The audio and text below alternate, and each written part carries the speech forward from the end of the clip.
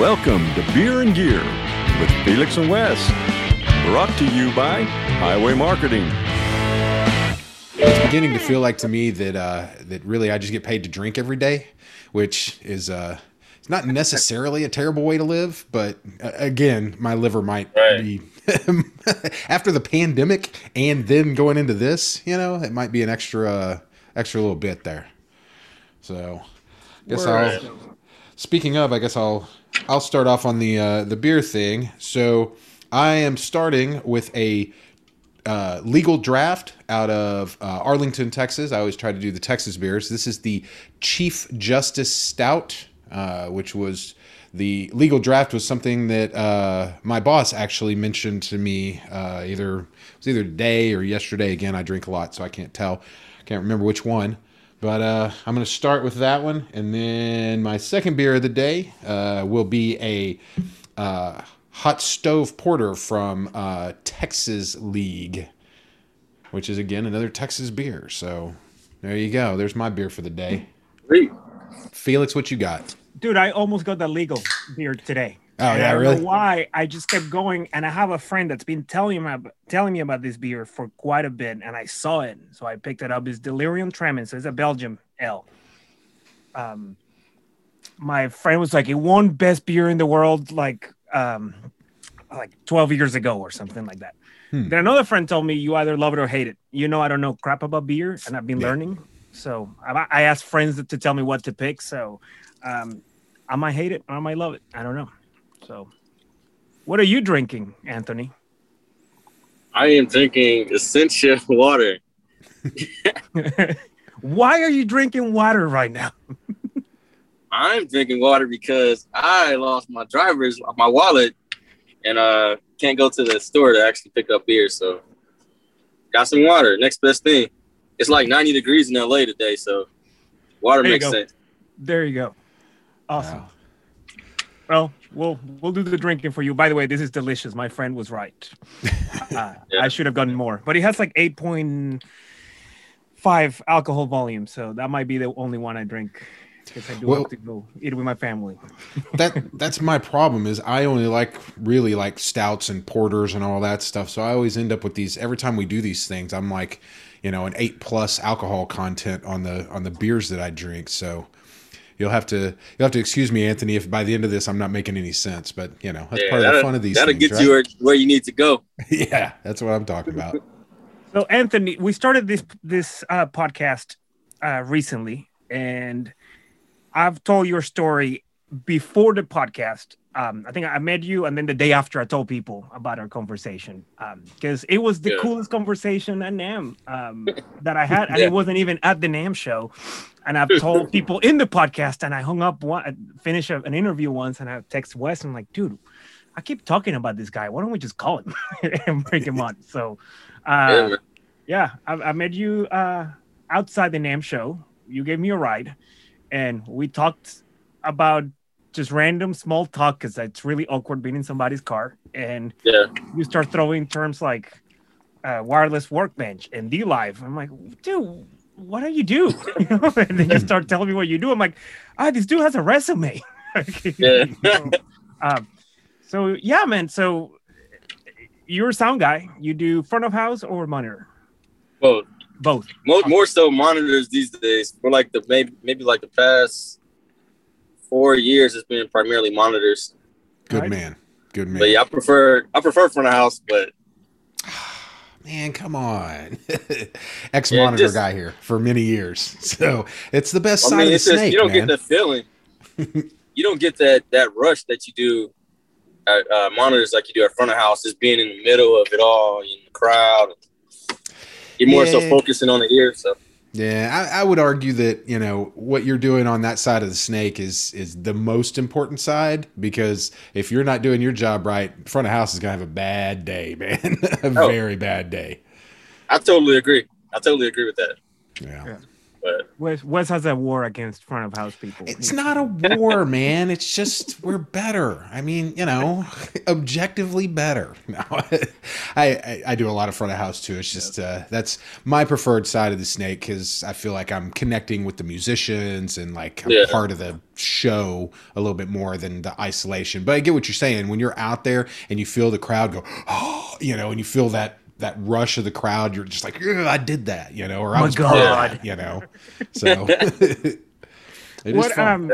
So who are you, man? Let's just go back in time. How do you get into the business? Man, crazy enough. So I actually started off as a songwriter. I wanted to be a songwriter. And my first introduction to like the studios were with like heavy hitters. And like Harold Lilly, he wrote like a lot of hits for Alicia Keys. Mm-hmm. The Underdogs, who at that time like were producing for Chris Brown and everybody else. And so, to be honest, it was like really overwhelming because I felt like those people could write and vocal produce and arrange, and I didn't have those skill sets. So I thought that I wouldn't have as much success as I would have wanted to have. But I fell in love with the engineering side of the studio process. And so at the time, I had just joined a new church, and it was like what's considered like a mega church. And they had like full production. At the time, it was the SD5. It was just like it was an analog Allen and Heath, and they later on upgraded. But yeah, it was, I don't know. It was a new world for me. And so I learned in church. I was at church for maybe 5 years. Right. And then a lot of the musicians at the church played for different artists. And so I would just hang out at the rehearsals or try to tag along.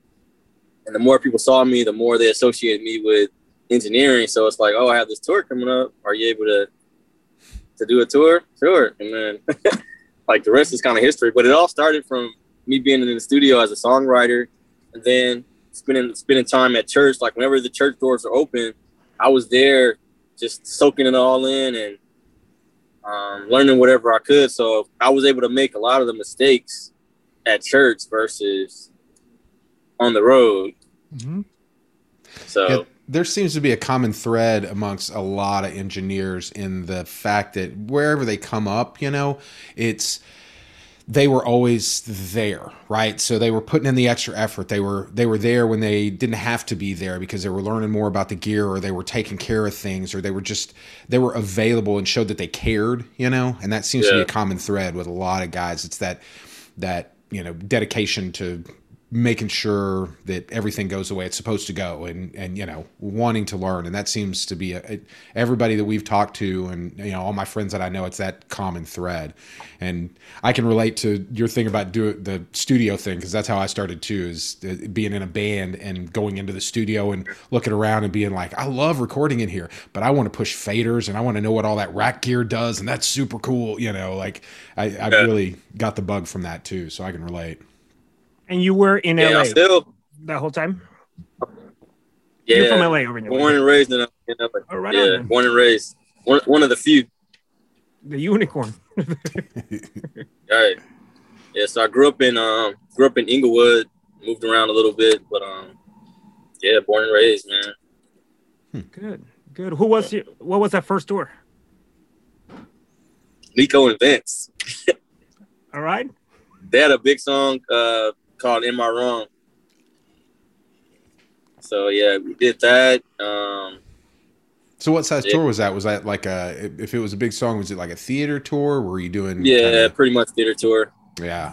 It was fun. But even with that, even though I had worked within the church setting, I still feel like I got thrown in the fire, because with each venue, I mean, as you know, they're all unique and the system is different. So it was a learning experience, but was that I think if I hadn't toured, I probably wouldn't be in the same position, because I only knew one desk. So I was able to learn different desks at the different venues, and just broadened my scope like a lot more. So it was PA de jour on that tour. Usually the theaters are, but that's just the whatever's in there is, man, that was trial by fire, I bet.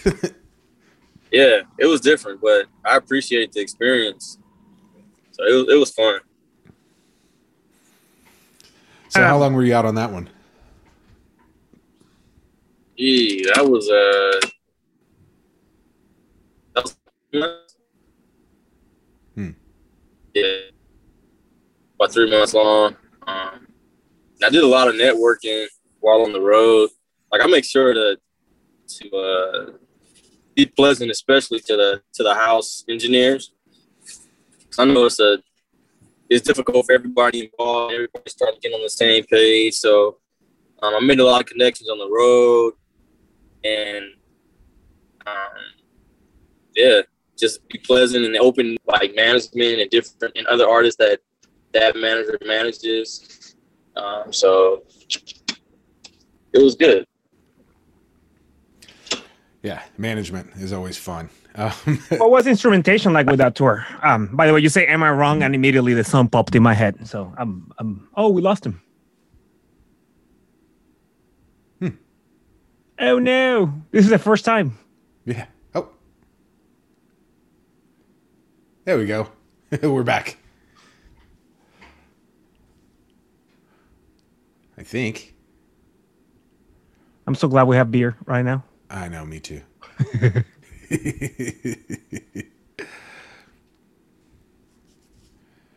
don't think we have audio yet. Oh, you're muted there. Gonna have fun editing this one. Oh, we should leave it, man. It's live. There we go. Yeah, there we go. Show business, man. Yeah, it's There we live. go. Yeah, live. there we go. Yeah. So I was saying that you said, "Am I wrong?" that was actually. Yeah, that was actually cool because it's just the DJ. Okay. As far as the instrumentation goes, DJ and two vocalists, but I think I probably needed that versus a full band.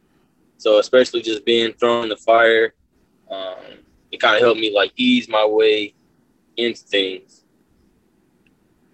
Yeah. What kind of crew did you have out there? Was it just you, or you and a monitor guy? What was it? Yeah, just me.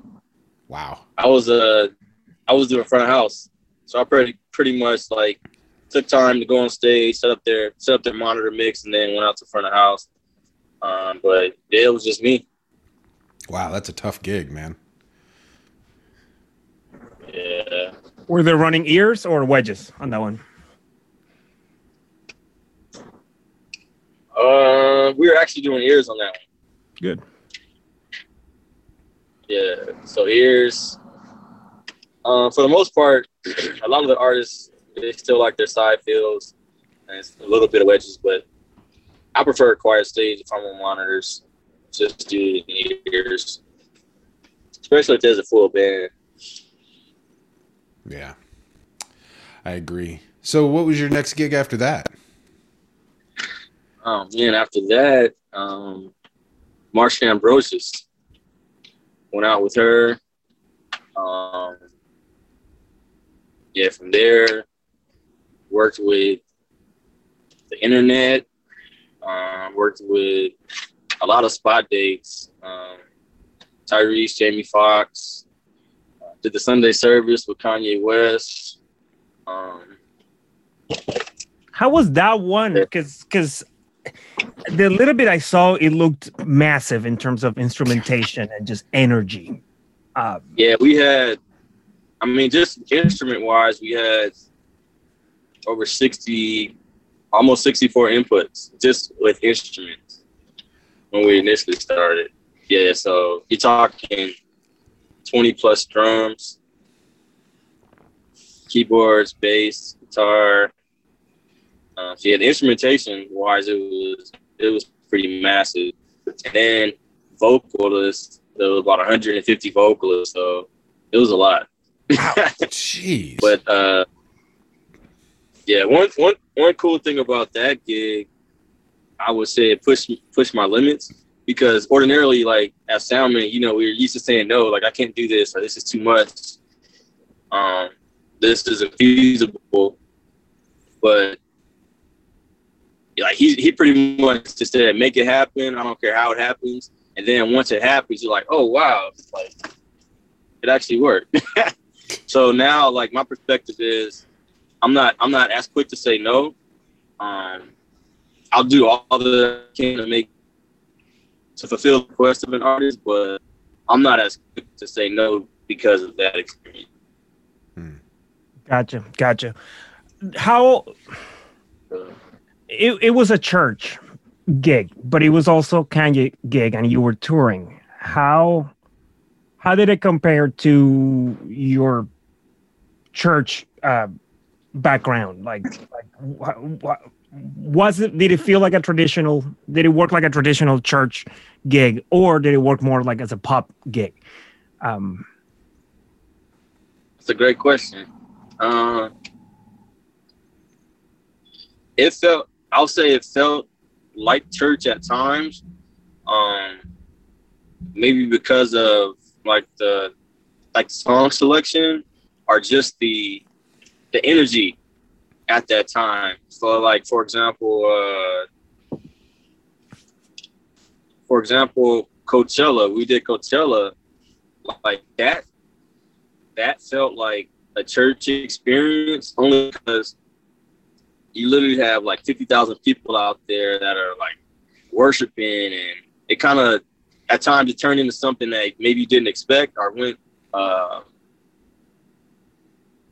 like more spiritual than you would have expected.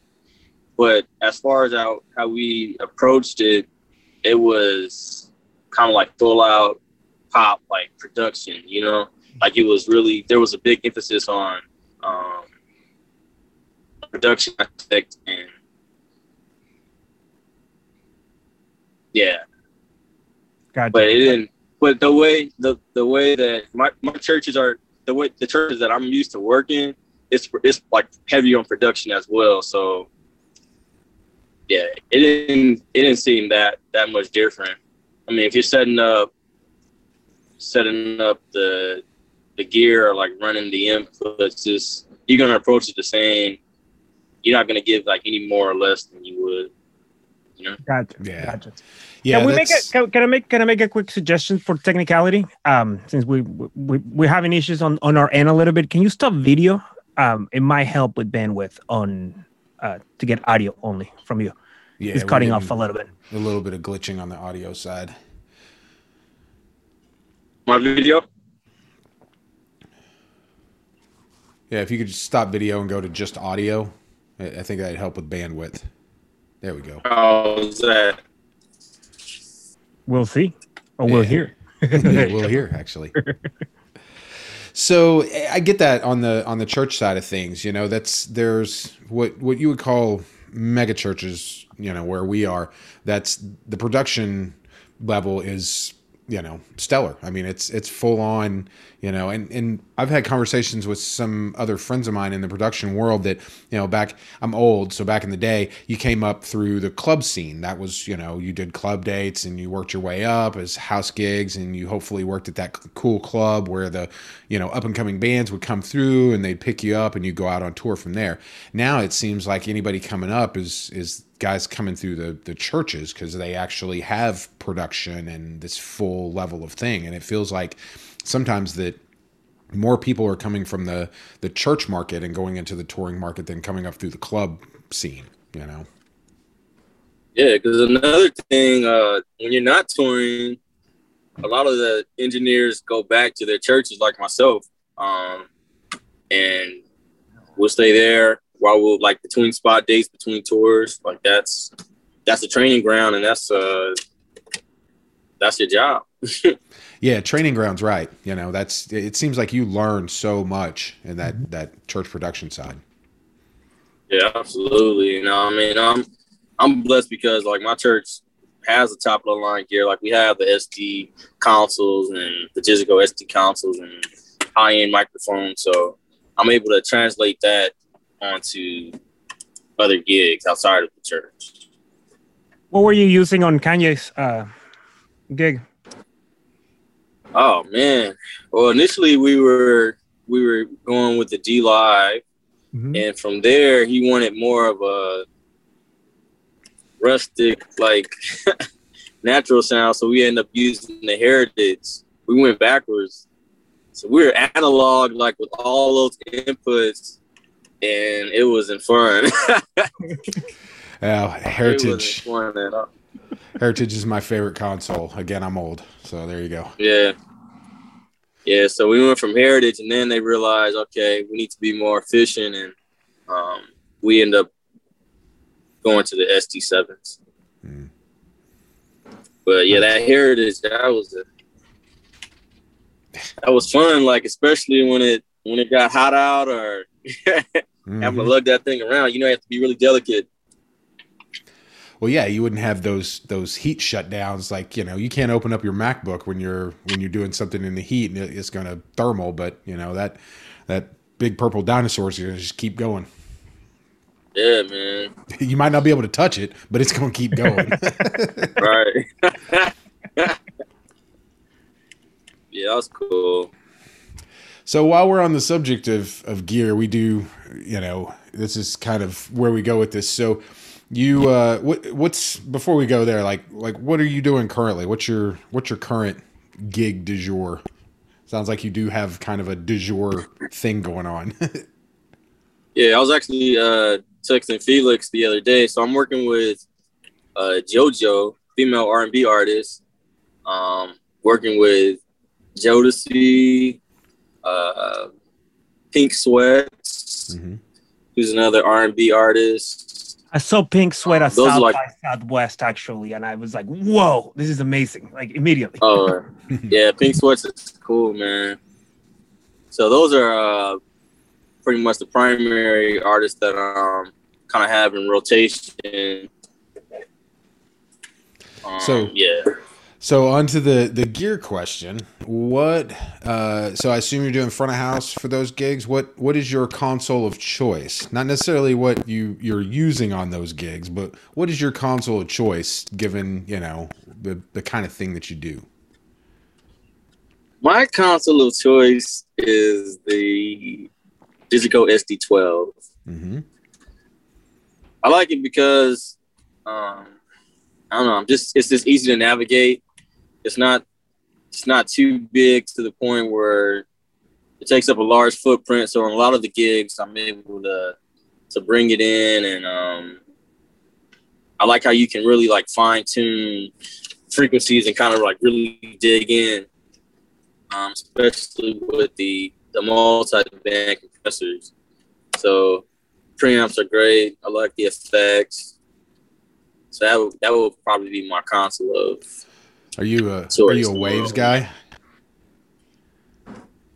I'm not, to be honest. I tried to get into Waves, but a friend of mine, you may know him, Kyle Hamilton. He's like hot shot engineers of Janet Jackson and everybody else. Yeah, so he kind of got me in the habit of staying away from the Waves and really getting to the point where I can get my parameters straight. And Waves is more so like an enhancement, not like a backbone of my mix, Yeah. Well, so anybody that's had a Wave, anybody who's had a Wave server crash in the middle of the show knows that it can be difficult if that's the backbone of your show, but it happens. And on top of that, if you don't know how to, what am I trying to say? If you don't know compression and if you don't know how to really manipulate the dynamics, then on the desk itself, then or you don't know the full extent of it, then it's like the Waves. If you're just plugging in a preset, that's not helping you. It's not making you a better engineer. You're just using presets or whatnot. So it helps to really know how the dynamics work and how the EQ affects the input. Yeah, fundamentals. Yeah, instead of depending on a plugin, a cheat code. Yeah. There's a lot of fundamentals, and there's something to be said for that. Again, I keep going back to the I'm old thing, but when you're doing analog, you understood how signal flow worked, and where you had to kind of understand those fundamental things, and that allowed you to be able to break some of the rules and everything. But there wasn't a whole lot that you could do. There were some tricks and things, but now with digital, it's the same signal flow, but you just have infinitely more things you can do to manipulate that signal flows. But knowing the basics allows you to understand how all that works. And slapping 20 plugins on a channel is obviously breaking one of the basic rules of gain structure. So there's certain things that you need to understand, and there's been plenty of times where I'm mixing the first band on a tour, and the headliner they do their sound check, and it sounds like an MP3, or it's this squash tiny little thing, and then I walk up there and I'm like, okay, give me a fresh scene, and immediately everybody in there is just like, why does it sound so much bigger? It's because I don't have 18 plugins on every single input. Right. I'm throwing one I'm using a compressor and an EQ, and maybe a gate, and I'm gold, Yeah, absolutely. But There you go. Which one are you going for? That's the second one. That's the Texas League. There you go. you already finished off the first? I told you I'm a drunk. No, Anthony. Here's what we're doing. We're trying to get to an intervention moment. So we're documenting. So when he goes in denial, we show him like, here you go. It's all documented. Yeah, you keep saying that, man. It almost feels like it's true. It's funny. How was last year for you, man? Pandemic hit. I'm sure your plans changed to some degree. Oh yeah, I had like the whole year booked, man. I was so excited because, coming into 2020, I also do a lot of like celebrity events and corporate events in town, like locally. And so, let's talk about that, because that's different. That's different because with those type of events, you're setting up the audio around the design of the whatever the designer has envisioned for that space, versus like a venue where the audio is the main focus, Mm-hmm. So that's been interesting. But anyway, so yeah, I ended 2019 working with like John Legend, Willow Smith. I did parties with Dr. Dre. I did New Year's Eve with Jay-Z and Beyonce. So like, I was on a high. I'm like, 2020 is gonna be great. Yeah. And then the world shut down. Wow. Yeah. But it actually turned out to be pretty cool because I was always like on the go, and what it taught me was to have more balance. So I was actually able to sit down and breathe a little while. Go back to like some of my hobbies, like playing tennis or sleeping, spending time with family. So yeah, it was actually a great year. So financially, I was in a good position to where I had put money away, and the fact that I have my audio company under an LLC, I was able to take advantage of like the PPP and the SBA loans. So yeah. So I was able to sit back and relax a little bit, and I got heavy into doing music videos and things that I could do virtually. But most importantly, I was able to appreciate having balance.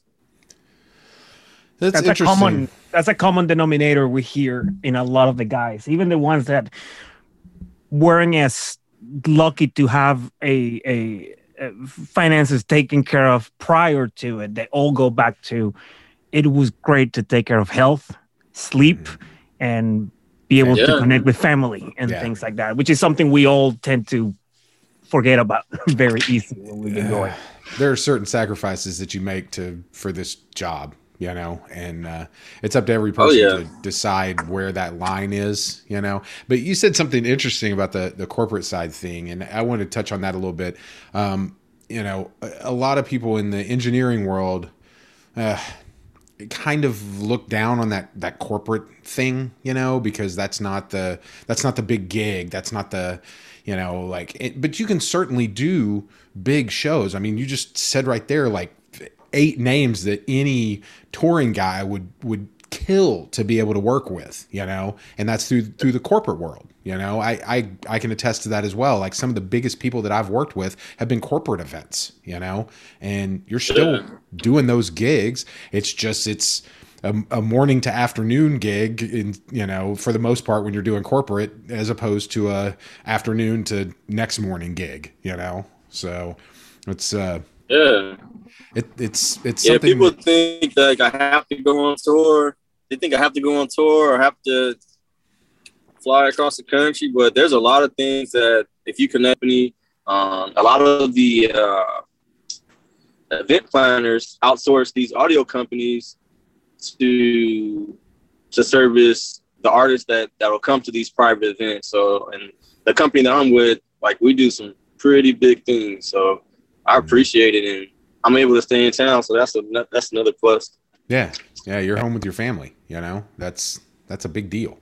Yeah, buddy. Now, I saw one of the things you did through last year in social media, I think Instagram, you posted some pretty badass pictures and video of a band. And if I remember correctly, it was some type of pool or body of water with stage islands, and musicians were in different islands. And it looked amazing. I need to send you that, Wes, so you look at it. It sounds really cool. Yeah, that was cool. So that was, I got a call to do a music video. So I did a lot of music videos last year. And even I'm working on a lot this year, but it was like a spot in like the middle of nowhere that just had this huge pool. And apparently like they outsourced that for video shoots and music videos and whatnot. But yeah, that was a cool space. It was an artist by the name of, I think it was Gallant or Gallant. I'm not sure how you pronounce it, but yeah, that was pretty cool. I had to actually get my feet wet. When I got the call, the producer, he said, make sure you bring swim shoes and swim trunks. I'm like, what? But he was serious, though. That's a weird gig, man. You're standing in water touching electronics. Yeah, right. You have to be very careful. A weird gig. Do I sign a waiver or was that Right. Was that a pun? Waiver? Yeah, that was cool. Oh, I see what you did right there. Yeah, there you go. Bling, ding. So what have you got going forward? You know, we talked about what your current gig is. Like, what's the thing that you're trying to push into? Is there some new thing that you're wanting to break into? I know that COVID has caused a lot of people to kind of reassess and you know, do things a little bit differently. Is there something new that you're working on, or are you trying to push forward? Like what's going on? What's in your future, man? Yeah, so actually, it's funny that you asked because I took last year to get my real estate license. The downtime, I took that to get my real estate license and just got my first listing today. So I'm pretty excited about that. That's interesting. I'm gonna continue to push the. Yeah, I nerd out on investing in real estate.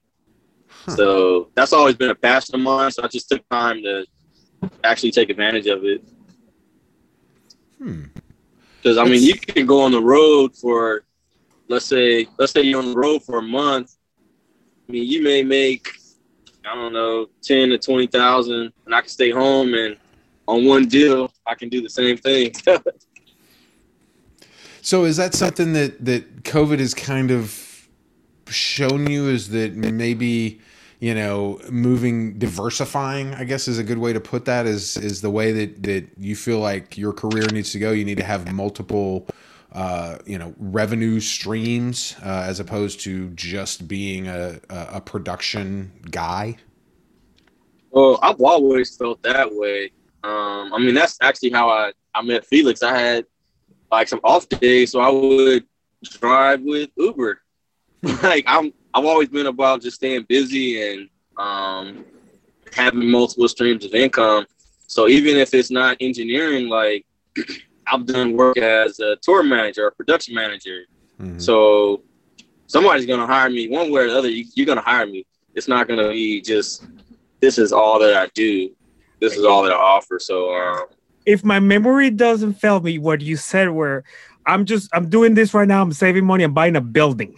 And I remember being, it's like, so damn, he's buying a building. My goal is I want to purchase an apartment building for my daughter.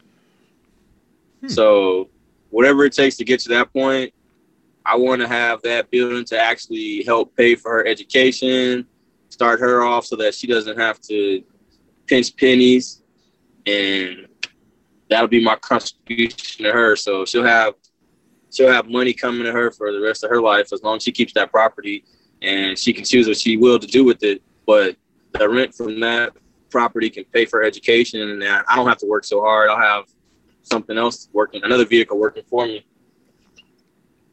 That's amazing. Yeah, that's a very cool way to look at it. You know, I think the pandemic has shown everybody in the production world that, you know, you have to have a passion for this to be able to do it, you know, and we don't really do it. I mean, obviously we all got to get paid, right? I mean, it is a job, but we wouldn't have chosen something as hard as this that, in the grand scheme of things, for the amount of work you do, the pay is very low. And I don't care what level you're at, the pay is low for how much work you put in. But it's because of the passion of it. We love it, you know, so that's why we do it. But it's also showed us that something that we never really realized before is how volatile it is. There was always another gig. There was always something else you could do. But the pandemic really kind of stopped all of that. So, you know, I think a lot of people are looking at it and it's like, yes, you know, I'm passionate about this and I want to keep doing this, but I need to make sure that no matter what, you know, if something crazy happens again, I have something else going on. And that's hard for a lot of people, but it sounds like you're really focused on, you know, being able to diversify, you know, and were even before all this started. So that's really cool. Well, and I guess the question is, if you're doing that and you're generating other revenues of income, does that allow you to be more selective in what you pick on the sound? Yeah, absolutely. Yeah. And I think the benefit of moving forward is that I think there's going to be an influx of work. So now you can really be selective about what you take versus just saying, oh, I need this to be active. I think there's going to be an influx. So I'll definitely be more selective, especially with regards to how long that I'm gone out of town. Because ultimately I do want to be here with my family and be available. I mean, I miss my daughter's like first steps and first words and all that, you know? So that doesn't feel good, of course. And she's getting older, so I want to just be available. And ultimately, I don't want to be the guy that's on tour when I'm 50 years old. So long term, I want to kind of get rooted in real estate and have that kind of work for me and do what I can. Be more selective about what I do audio wise, instead of it being my primary source. That's an interesting take. You know, there's been a lot of talk about how much once everything, you know, comes out of this world-ending event for production, you know, and we've talked about how there's going to be this huge amount of work and how many people are going to be available for this work because, you know, nobody really understands. And I don't want to get into the whole speculation of things, but, you know, my perception of it is that there is going to be a whole lot of work because so many people want to go see shows and they're super, you know, ready for all of this. So there's going to be all this work and hopefully most of the people who are in this industry will come back to it. But I'd never really thought about the people who are in a good position being able to be a little more selective effective, and maybe there being some bidding things, like, I don't want to say bidding war. Oh, yeah. You know what I mean? Like, you could actually step in and go, no, I want to do this gig, and if you want me to be on this gig, this is what it's going to take to make that happen, and you can get more, out of it, and ultimately be in a better position. I'd never really thought about that. That's a really good take on that. Yeah, absolutely. I mean, I already see it happening. And even, I know a lot of people that have gone and taken a regular, quote unquote, regular job. Mm-hmm. And just says, since it's so volatile, I'm just going to leave it alone altogether. So, I mean, you have those that have fallen out. You have those that are looking to get in. But it's definitely, I feel there's going to be an influx of work. Yeah, agreed. Now, the other thing I wanted to touch base and that I've noticed through the years playing music and being on stage, and you might see a lot of diversity on a stage. And I do live in Texas, so you do see somewhat diversity on the sound side, behind the scenes. You have the Latino guy here and there, You don't see that many black dudes on the sound side, on the engineering side. Do you feel that being a black dude yourself and being the sound guy? Do you feel alone, or do you see more people that look like you? And I guess I always wonder, why is that? What is there a particular reason, or is that something that a solution to it? How can it be diversified? And yeah. I'm saying, do you have all the answers? Please tell me now. Well, I mean, I think for the most part, people, at least black people, more so gravitate towards music production or being a musician, mm-hmm. and not as many people gravitate towards the engineering side. Now, I will say that I have people in my circle, like, for example, I mentioned Kyle Hamilton. He engineers for Janet Jackson and Pharrell Williams, and the list goes on. Chris Lee, J-Lo, Sophia Carson, Jeremy Peters. Like, I know guys that pretty much are very successful, black men who are very successful working with A-list artists. So they're out there. Mm-hmm. They may not get as much exposure, but I know a friend of mine engineers for Kehlani, who's pretty big right now. So yeah, it's out there. But I mean, it's still, it's definitely dominated. We don't dominate the industry, but we're present. Yeah. And, I would say from my perspective, and on my side of the fence, I've seen way more dudes of color than I have, women in this industry. We had our first episode was with Willa Snow, and she works with Sound Girls and, all of that business. Yeah. So, that's while again, as the white male on this, like it for a long time was dominated by the white dudes, but I have definitely seen in the last 10 or 15 years a much bigger movement for the dudes of color than women, so at least to what you're talking about, it's definitely there's definitely guys out there that are doing serious work. So yeah, and women, like, I'll give a big shout out to women. Like, a lot of women are up and coming right now, mm-hmm. Getting a lot of work, man. A lot of artists, especially female artists, are hiring like all female musicians or mm-hmm. all female crew. Yeah. So they're looking to even give women a chance and more exposure. I've been noticing in Austin. I've talked to some of the production companies, and they've actually have had more women just walk into their warehouse looking for a job. Like, just walk in and say, I'm in school, I'm ready to do something. How can I help you with? Thank God. Sound companies that keep telling me the same thing.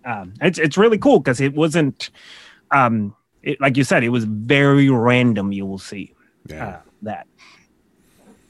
Yeah. I mean, it's not like the most glamorous job, and there's there's a lot of hard work involved. So for like women to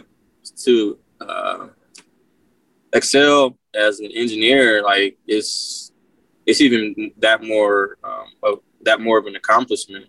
Mm-hmm.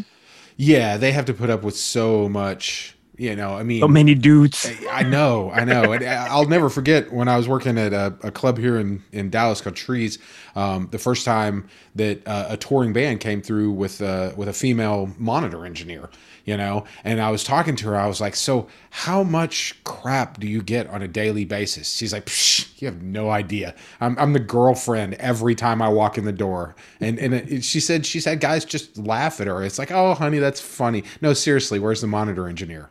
I mean, can you imagine having to put up with that kind of crap every day? I cannot, you know. That's insult to injury. You know? Willa told me once, I will cut you, and I know she meant it.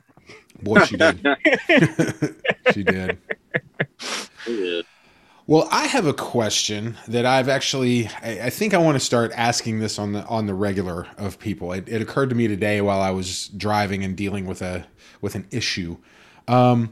So we all have those days, right, where something just goes horribly south. And you have to, it's all pear-shaped, you know, and you have to fight through it. So is there a particular instance, and you don't have to go into graphic detail or name any names or anything, but like, what was that day that you remember where you were just like, oh my God, I can't believe I managed to pull this out of the fire? Oh man. Pull it out of the fire or crash and burn. I mean, if it's a crash and burn story and you're comfortable with it, I would love to hear that too, because I got tons of those. But you know, man, it's a tough one. Well, I'll start with the crash and burn because I mean, everybody wants to hear those too. Right. I had an instance where the playback during sound check, it was functional. And then 5-10 minutes before showtime, let me hear the playback again just to make sure I'm seeing and hearing it. Like no signal whatsoever. So I changed like the snake. I changed the inputs. I'm like changing everything. Like something's wrong here. And it turned out that you just had to restart the session because it had been idle for too long. So we literally like lost the whole show because we couldn't perform without the tracks. Ooh. So that was a crash and burn situation. But now I know once you finish the sound check, don't touch it, leave it alone. But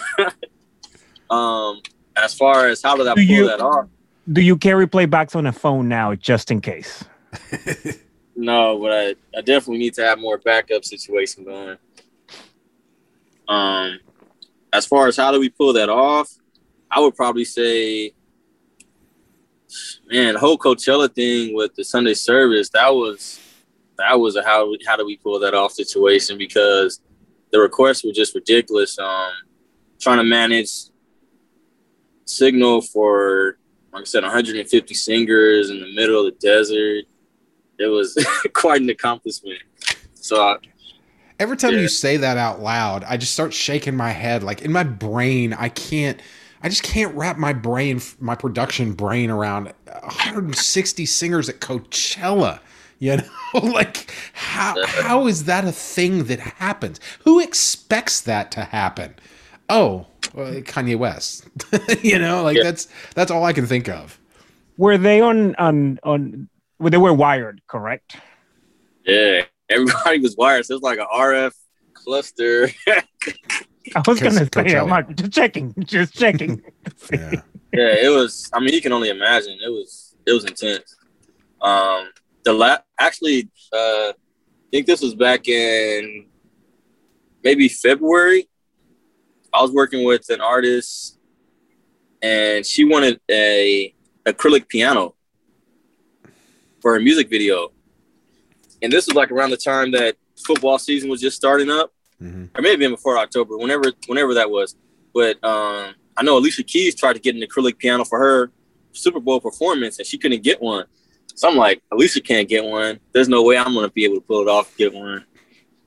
So I gave up. I called the production. I'm like, I can do I can do a black or white, or I can wrap a piano any color that you like, but I can't do acrylic. But she said, I really want acrylic. It was Ava Max. I'm not sure if you guys are familiar with her. But, yeah, so I ended up calling a manufacturer, and they had an acrylic piano on their website. And I said, by any chance, you guys rent out this piano? They said, yeah, but only for like video shoots or really large productions. I'm like, okay, perfect. I have a video shoot. So they ended up shipping the piano and got the brand recognition for that. But that was pretty big. But I wouldn't have had that experience if I didn't do like the Sunday service and kind of like dug a little bit deeper to really go through resources and see what's available. I probably would have given up on that and said, I can't do it.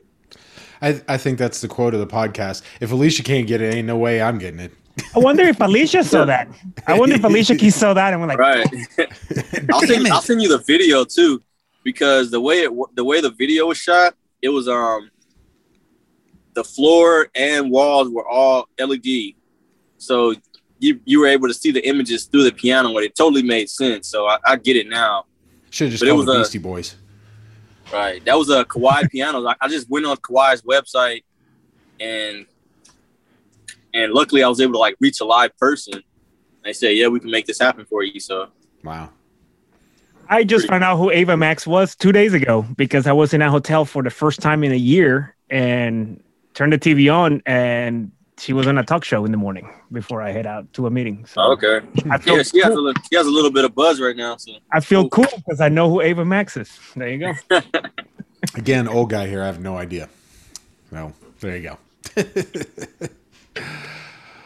All right. Well, Anthony, it was really cool. We really appreciate you being on the show. You know, that's you brought some really interesting perspectives to this.